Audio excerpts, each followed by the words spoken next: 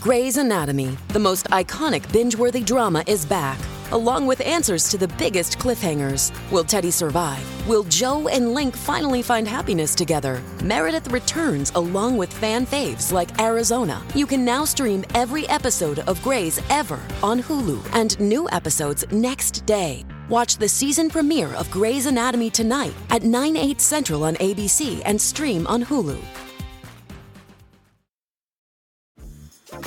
Dreaming of a better sleep? Tossing and turning is not your destiny. And Ollie is here to help. Ollie invites you to sink into sweet, sweet slumber to improve your mental and physical health and overall wellness. More than just melatonin, Ollie's ingredients help you unwind your mind for a delightfully dreamy drift off. Sleep is on the way at Ollie.com. That's OLLY.com. The following podcast contains explicit language. It's Wednesday, March 15th, 2017. From Slate, it's The Gist. I'm Mike Pesca. President Park Geun-hye has been removed from office in South Korea, impeached, asked to exit the Blue House. That request came from her country. What she leaves behind is a legacy of deceit, disappointment. Oh, forget those abstractions. Puppies! The Korean Alliance for the Prevention of Cruelty to Animals accused Park of animal abandonment for leaving her Jondo dogs, 2 adults, and their 7 puppies.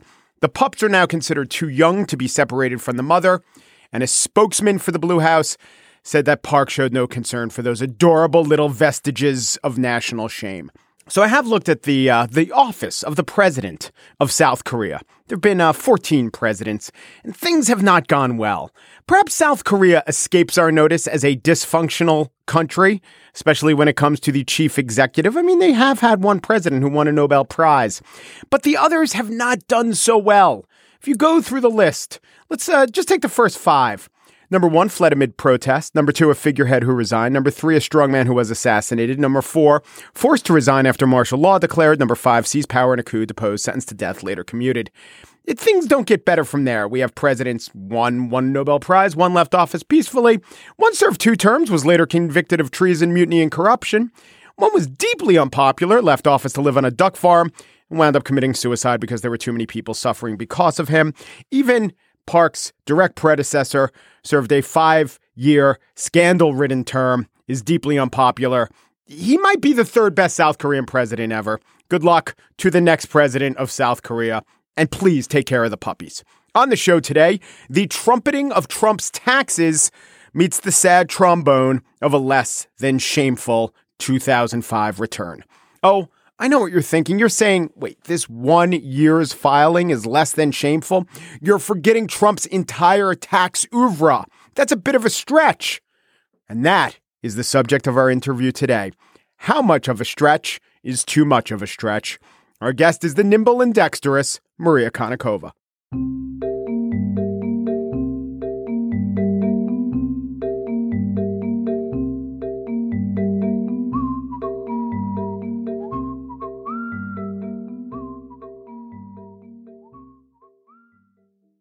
I'm here to tell you about one of the most attractive automobiles you're ever going to lay your eyes on.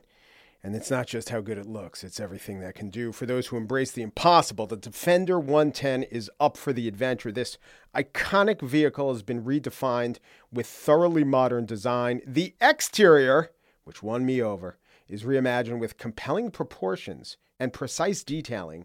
The interior is built with integrity, using the most robust of materials.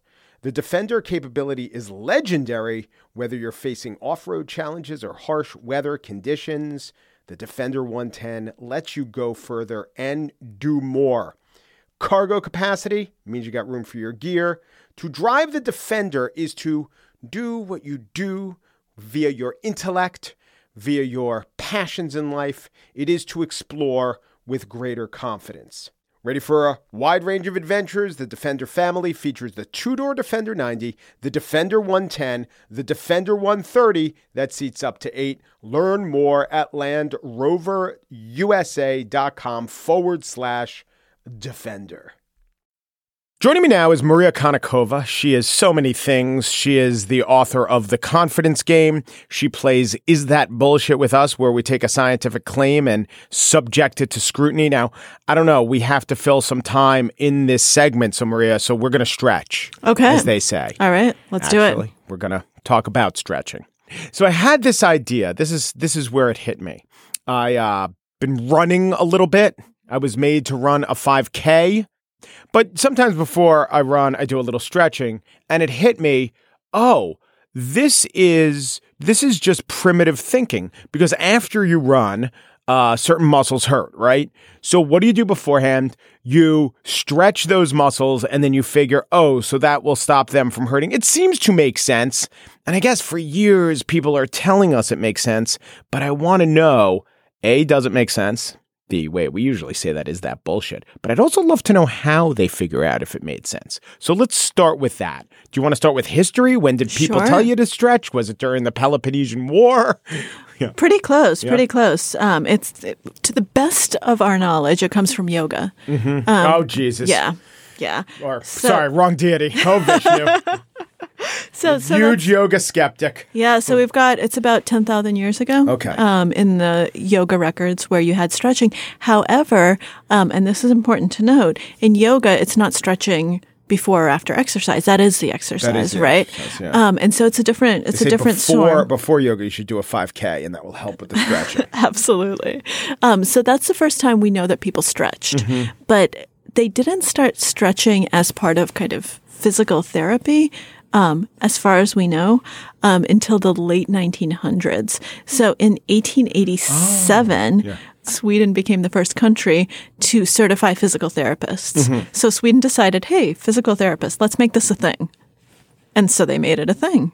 And part of that was stretching? That was part of the Swedish regimen? Exactly. And so part of one of the things that they tried to figure out is how do we make people recover better from injury? Mm-hmm. And so somehow this idea of stretching came in. They were saying, yoga, maybe they're thinking yogis don't get injured as much. I have no idea what they were thinking in 1887. But somehow stretching made it into their ethos for injury recovery.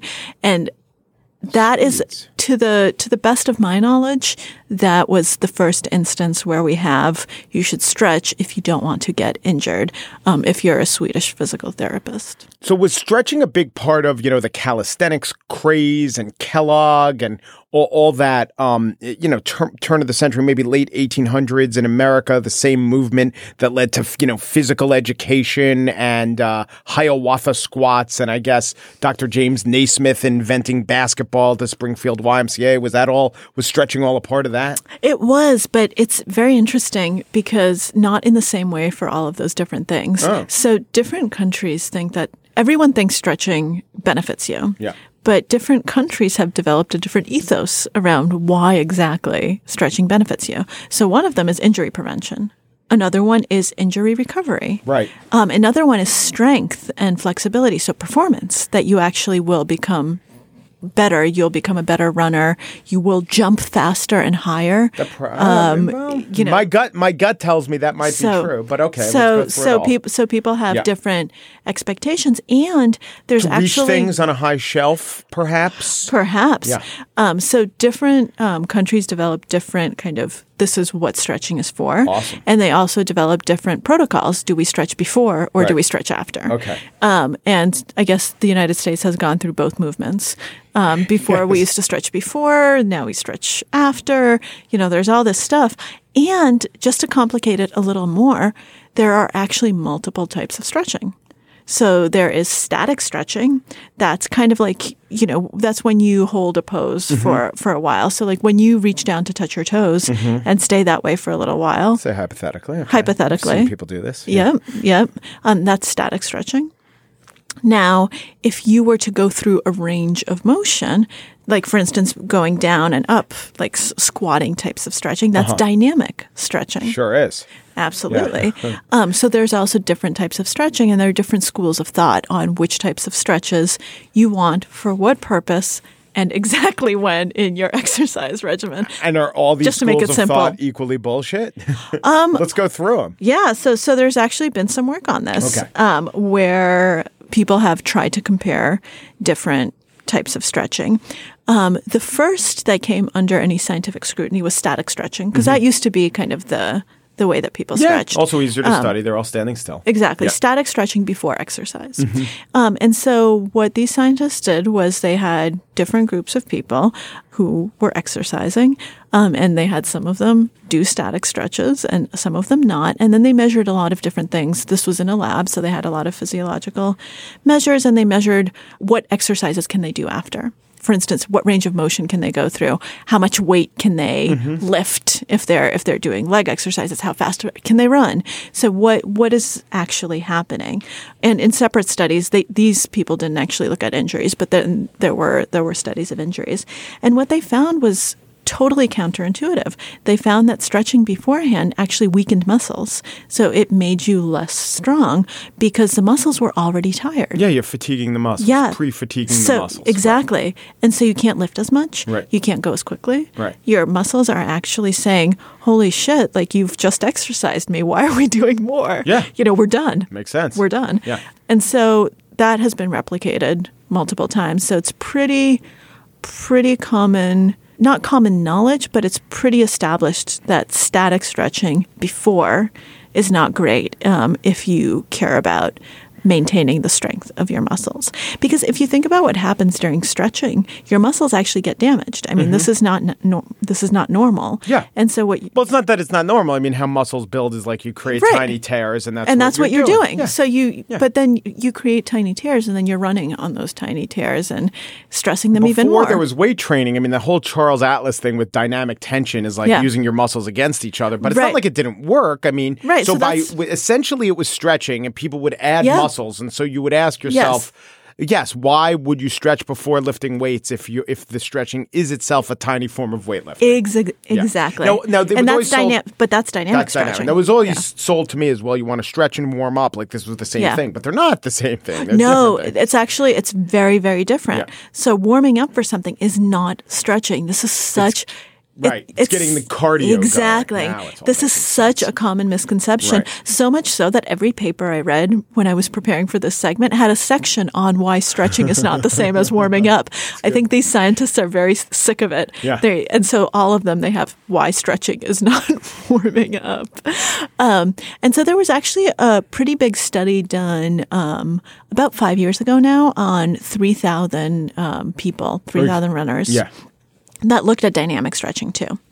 And that had people who were already runners from all over the world participate in this thing.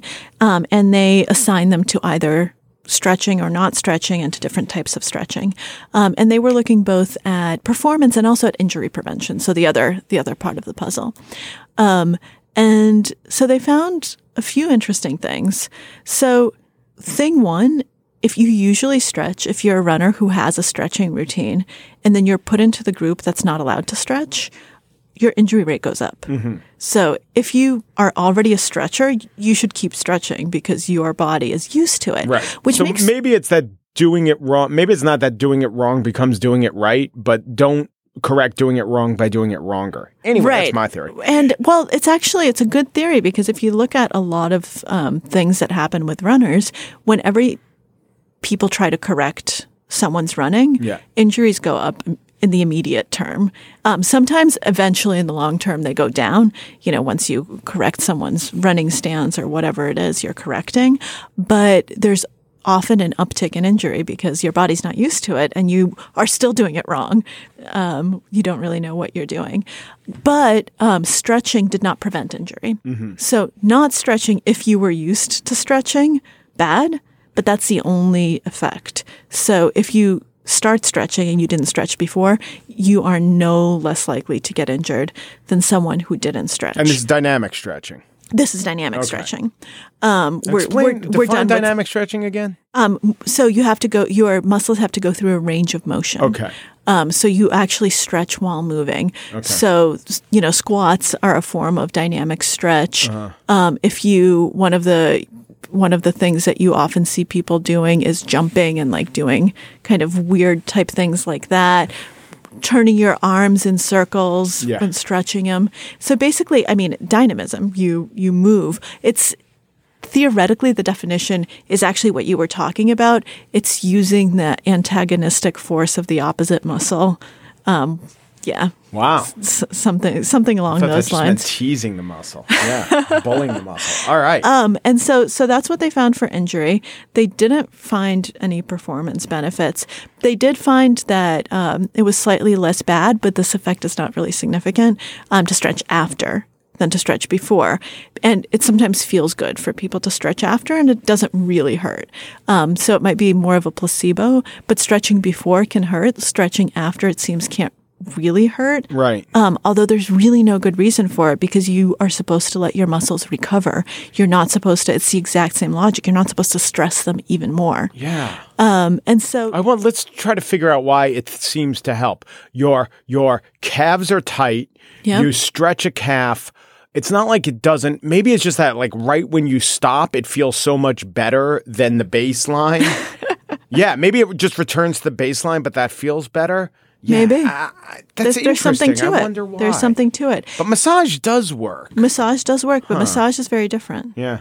And so for now, we don't really have any good evidence that stretching prevents injury, Right. or that it helps recovery. Right. So This is great. So, before or after. Yeah, before or But the one thing after. we know is if you started doing it, keep doing it. Yeah, if you But started don't doing start stretching.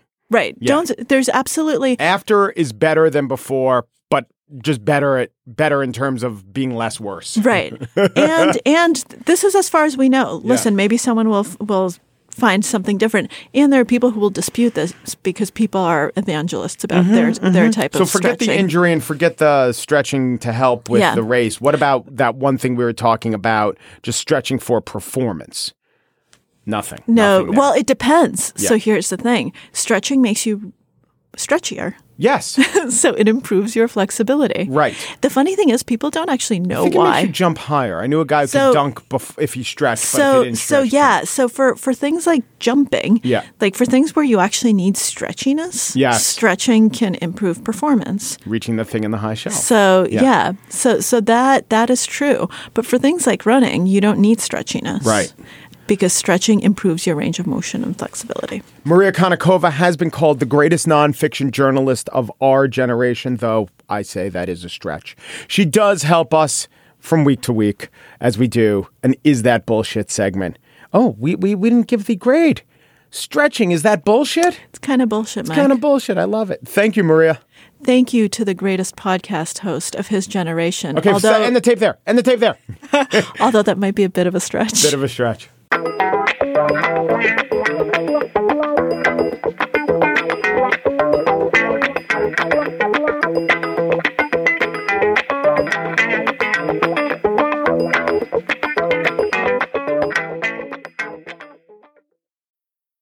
How do you feel great on vacation? Like really good?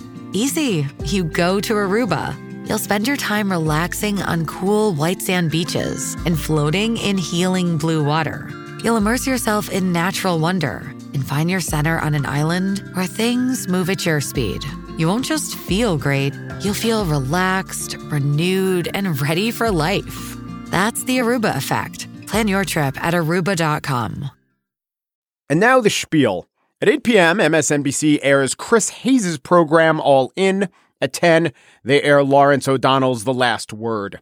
In between, Rachel Maddow has a show. It's called The Rachel Maddow Show. But last night, it could have been called The Big Tease with Rachel Maddow. The Long Wind-Up starring Rachel Maddow. Rachel Maddow's Anticipatory Taxapalooza. Remember that seminal MSNBC program, Alan Keyes is Making Sense? We now had Rachel Maddow is Building Tension. Maddow had Donald Trump's taxes. She tweeted that she had Donald Trump's taxes, and then the White House released the 2005 returns, as she promised that we would soon see the 2005 returns. It was only 2 pages, so the only withholdings we got to witness was Maddow for the first 20 minutes on MSNBC. For a second, I thought she was going to postpone the big reveal until 10:40 for tax form symmetry. But finally, a little less than halfway through her own program, she unveiled the goods. What I have here is a copy of Donald Trump's tax returns. We have his federal tax return for 1 year for 2005. I believe this is the only set of the president's federal taxes that reporters have ever gotten a hold of. Dum, dum, dum. Donald Trump paid his taxes in 2005. As when Trump successfully read from a teleprompter without catching fire 2 weeks ago, here was evidence that Donald Trump did what should just normally be done, what hundreds of Americans are required by law to do, and it was greeted as sweet vindication by the White House. Donald Trump Jr. tweeting, "Thank you, Rachel Maddow, for proving to your Trump-hating followers how successful real Donald Trump is, and that he paid $40 million in taxes." Actually 38, but that's okay. After that, Senior tweeted from the White House, "Does anybody really believe that a reporter who nobody ever heard of went to his mailbox and found my tax returns? At NBC News, fake news." However, the taxes that NBC revealed totally matched the figures that Trump released, so it was actually not fake news, it was fine news. Trump paid about 25% in taxes in 2005. Should be noted that the line, the accusation, Donald Trump paid no taxes, that stemmed from the revelation during the campaign that in 1995, Trump took such a big loss that he wouldn't have had to pay taxes for up to 18 years. That we turn what should be a normal part of public service, disclosure of the president's assets, into a fought-over reality show is another example of how unnormal the Trump presidency is. Will the annual turkey pardon require the Ninth Circuit to weigh in? "See you in turkey court," the White House will tweet. Perhaps disclosures will reveal that key Trump insiders had been taking money to represent turkey interests. It's happened before. But back to the taxes. It was a fine piece of news, though a poor piece of showmanship. Trump is an expert on one and a willful inexpert on the other. But it is news. Sure, it's news. Didn't contradict any confirmed past news or assertions. It wasn't news that particularly wore down the shoe leather on the part of the reporter, David K. Johnson, who received the taxes through the mail. Johnson, by the way, suggested a culprit who might have mailed them. It's entirely possible that Donald sent this to me. Donald Trump has over the years leaked all sorts of things. The very sleazy girl-on-girl pictures of the First Lady in the New York Post may have come from Donald. The front pages of the state tax returns that we had that were sent to the New York Times and the New York Daily News last fall may have come from Donald. Donald has a long history of leaking material about himself when he thinks it's in his interests. That aside, the provenance of the taxes has become a hot W4 on W4 hot topic of speculation in the media. That it was Trump or Roger Stone or another Trump surrogate has become, appropriately enough, the standard deduction. But even if it was Trump who was behind the leak, Trump wasn't the one who turned the news into a spectacle akin to the opening of Al Capone's vault. Only when Geraldo did open Al Capone's vault, there was nothing there. The way the Trump tax episode played out would have been like if Geraldo found documentation inside the vault that Al Capone really did a bunch of great charity work. But the charity was fueled by a crime syndicate. Yeah. But look at this documentation of all the milk that he distributed to Chicago school kids. He also murdered people, St. Valentine's Day massacre. Okay, in that case, our next hour of coverage, we will explain why it's the murderers you should be caring about, not the milk money, even though we built up and hyped up what turned out to be some pretty good PR for a crime boss.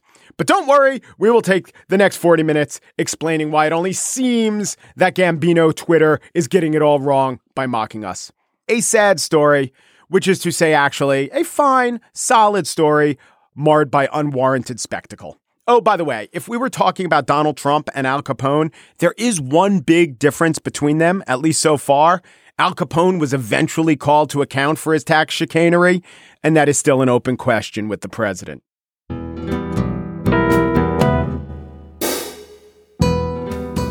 And that's it for today's show. Gist producer Mary Wilson punctuates her cool-down period with a fribble. A fribble from Friendly's. It's the crazy named drink that's just a milkshake. Chris Berube warms up to produce the Gist by doing his scales. 185 pounds. Yep. Okay. Now the next one. 184 pounds? Okay, gotta calibrate. Steve Lickteig, executive producer of Slate Podcast's routine, involves a calf stretch, which is how he describes squeezing into the suede pants he's owned since college. Andy Bowers, chief content officer of Slate Podcasts, deploys the seated half-king pigeon pose, and he sometimes mixes it up with the standing twisted quarter-moon squirrel posture, and that is when you hear the snapping sound. The gist: we make sure to stretch our quads, glutes, hammies, rectus abdominis, external obliques, upper trapezius, lower trapezius, and hip flexors, which explains the groin strain. Umpru, depru, dupru, and thanks for listening.